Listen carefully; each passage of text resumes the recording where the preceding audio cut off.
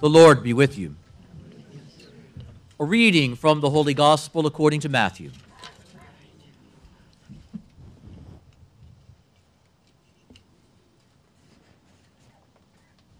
Jesus said to his disciples, "When the Son of Man comes in his glory, and all the angels with him, he will sit upon his glorious throne, and all the nations will be assembled before him. And he will separate them from one from another, as a shepherd separates the sheep from the goats. He will place the sheep on his right and the goats on his left. And then the king will say to those on his right, 'Come, you who are blessed by my Father. Inherit the kingdom prepared for you from the foundation of the world. For I was hungry, and you gave me food. I was thirsty, and you gave me drink. A stranger, and you welcomed me. Naked, and you clothed me. Ill, and you cared for me. In prison, and you visited me.' Then the righteous will answer him and say, 'Lord, when did we see you hungry and feed you, or thirsty and give you drink? When did we see you a stranger and welcome you, or naked and clothe you? When did we see you ill or in prison and visit you?' And the king will say to them in reply, 'Amen, I say to you, whatever you did for one of the least brothers of mine, you did for me.' And then he will say to those on his left, 'Depart from me, you accursed, into the eternal fire prepared for the devil and his angels. For I was hungry, and you gave me no food. I was thirsty, and you gave me no drink. A stranger, and you gave me no welcome. Naked, and you gave me no clothing. Ill and in prison, and you did not care for me.' Then they will answer and say, 'Lord, when did we see you hungry or thirsty, or a stranger, or naked, or ill, or in prison, and not minister to your needs?' And he will answer them, 'Amen, I say to you, what you did not do for one of these least ones, you did not do for me.' And these will go off to eternal punishment, but the righteous to eternal life." The Gospel of the Lord.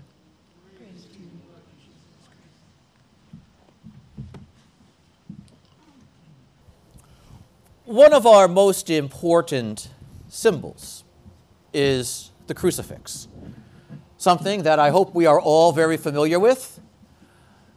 And yet, what many do not realize is that the crucifix itself has an interesting and important history. Because crucifixion as a form of capital punishment was not something anybody was proud of. And it took the Christian faithful quite some time before there was a comfort zone with wearing the cross or depicting the cross, let alone with Christ on it.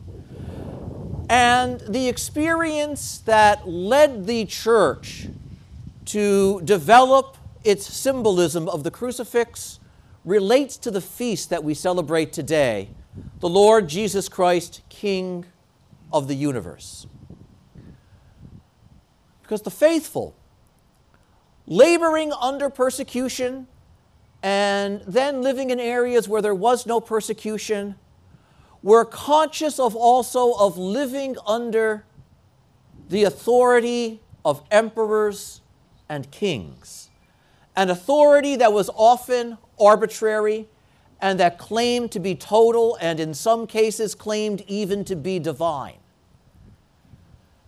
And the faithful living under this where the ruler claimed allegiance and worship from the part of his people, knew that they could not submit to that.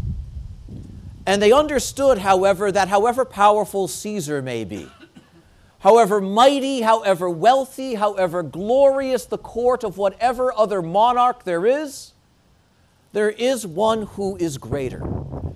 And he is that one who on his cross is proclaimed king. And so the Christians took the cross and they placed a figure of Jesus on the cross, but it didn't show Jesus suffering, the familiar form of the crucifixes that most of us have in our home. That's not the original form. The original form did not show Jesus as a victim. It did not show Jesus in pain. It showed Jesus awake, alert, and commanding. It showed him with a gold crown and the robes of the emperor on him. And it was set up in Christian churches as a reminder, we have a king who is greater than Caesar. There is one whose rule and whose authority is greater than that of any earthly monarch. And it is not the might of Rome, it is not the wealth of Persia that rules the world. It is the mercy of God that comes to us in Christ Jesus. And the true king sits not on a golden throne, but stretches out his arms on the cross to save the world. The true king does not enrich himself off his people, but rather makes himself poor so that his subjects might become rich. And he is that one who says, when I am lifted up on my cross, I will draw all things to myself. What a powerful image that is. The true king, reigning from his cross, ordering the world according to his mercy. What a remarkably powerful image that is. And it is this image that underlies the feast that we celebrate today. A feast which is, on the one hand, something of a novelty in the history of the church. It only goes back about 120 years. And in Catholic terms, that's not long at all. And the Holy Father promulgated this feast because, like the early Christians and their struggle against the power of the Roman emperor, their struggle against the claims of earthly rulers in their day, saw that the same attitude was creeping in around the world in a very dramatic way with the rise of militant forms of nationalism, which again wanted to reduce man and families to only having value in terms of what they could do for the state, of insisting that the state and the nation is the most important thing in your life. And therefore, all other states and nations are likewise enemies. And in faced with this, with these totalizing claims, the Holy Father understood it is important for us to pause and announce to the world that there is a king, there is a ruler with authority over all nations, not merely one. And the Christian heart must be loyal to that king. Our readings then today speak of kingship. And note, they speak of total authority on the part of Jesus, who is the judge of all nations, who is the Lord of all creation, but that his authority is the authority of a shepherd. A curious shepherd we hear in the first reading. The Lord says, I will shepherd my people like a shepherd does when he finds his flock scattered. And it's an odd image. The shepherd who arrives to a dispersed flock. And his shepherding has to be an act of gathering, not merely an act of organizing. And the Lord insists that this is the essence of his kingship, because I have come to seek and to find the lost. I have come to gather them to myself. And those unable to move on their own because of illness, because of infirmity, because of some deep woundedness, I will heal and I will carry.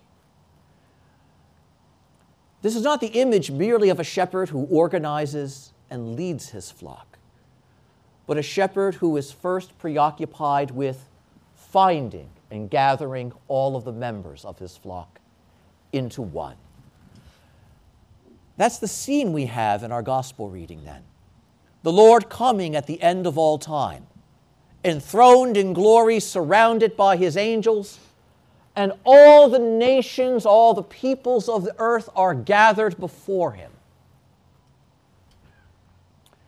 And he looks at them and pronounces judgment. And it's a curious judgment.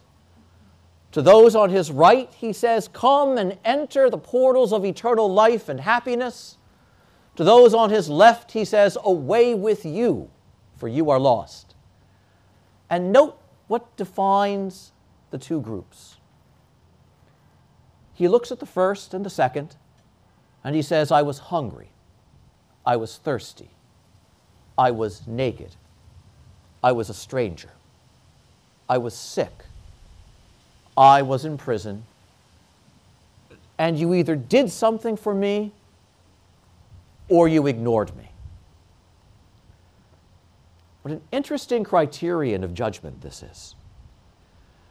And as he says this, both groups are equally puzzled. And that's the curious thing about this parable. Both groups are equally confused. The group that is received into heaven turns to the Lord and says, "But we never saw you hungry. We never saw you thirsty. We never saw you naked or sick or imprisoned or a stranger. We didn't do that. We never gave you food. We never saw you." And the other group turns to him and says the same thing. "When did we ever see you naked or hungry or imprisoned or sick? Why are you telling us we never did this for you when we never saw you?" Note how both groups all say, "We never saw you." This is not a parable about recognizing Jesus in our brothers and sisters. Note, nobody recognizes the Lord. Note what he says. It's not an issue of seeing me. It is an issue of seeing others like I see them. The one that I welcome looks out at the least, the small, the lowly, the needy, and like me, his or her heart is stirred to compassion. Note what the Lord says. You saw somebody who was hungry, and you fed them. You saw someone who is thirsty, and you gave that one to drink. You saw someone who was in need, and you responded. And in doing so, you responded to me. Because you're responding with the life that I've given you and the goodness that I've given you. The merciful king expects mercy on the part of his subjects toward one another. And he turns to the others and says, "So what you're telling me is if you knew it was me, you would have done something." And he says, there is absolutely no credit to you for that attitude. If I knew it was you, I'd have moved. And the Lord says, you knew it was somebody, and you didn't move. You knew it was someone, and you didn't move. And here as the Lord speaks, note, he's not saying you were violent. He's not saying you were cruel. He's saying you were indifferent. He's saying you were lazy. He's saying you absolved yourself of the need to extend compassion and mercy to another. And when you do that, you close yourself off to me. What a powerful statement that is. Because he says, it's easy for us to make excuses. It's easy for us to have our list of, I will help these people, but not those people. It's easy for us to fall into that trap of saying, so-and-so deserves my kindness, but not this other one. Note what the Lord is saying. You all equally need my kindness. You all are equally in need of my mercy. Then understand, to really receive my mercy requires being willing to share it. It's a powerful statement. And as the Lord tells this parable, he speaks to us both as individuals and as societies. Because he says in the parable, I am not simply judging men and women, I am judging nations. What a powerful statement that is. And so he says, those nations, those groups, those organizations that are closed to compassion, that do nothing to alleviate the suffering of those who live there, likewise will be cast aside. And those societies, those peoples who know how to move with some basic element of compassion, how wonderful it is for them. What a powerful teaching. And in speaking this way, the king who is the judge is saying, the rule is mercy. The expectation is mercy. And in the end, the one who stretches out his arms on the cross will order all things according to his mercy. And the criterion for receiving that mercy is to be willing to share it. How wonderful we can reflect on that here. Because in just a few minutes, that same Lord of all nations will be here. Our eyes won't see him surrounded by his angels. Our eyes won't see him sitting on his glorious throne, but the glorious Lord, in fact, will be here. And even as we sing, holy, holy, holy, our voices will be united with the angels that praise him. And from this altar, this seat of mercy, he's going to come forward. And why? Because each and every one of us is hungry, and he's going to give us to eat today. Each and every one of us is thirsty. He's going to give us to drink today. Each and every one of us in some way is naked, and he is going to clothe us with his goodness. Each and every one of us is in some way ill or imprisoned or infirm, and he comes with compassion and he comes with healing. Note how beautiful this is. The Lord doesn't ask anything of his people that he doesn't first do for them. I was hungry, and you gave me to eat. And note, before he says that about us, he says, you are hungry, and I give you to eat today. Because indeed, the King is truly the very best of all shepherds. Amen.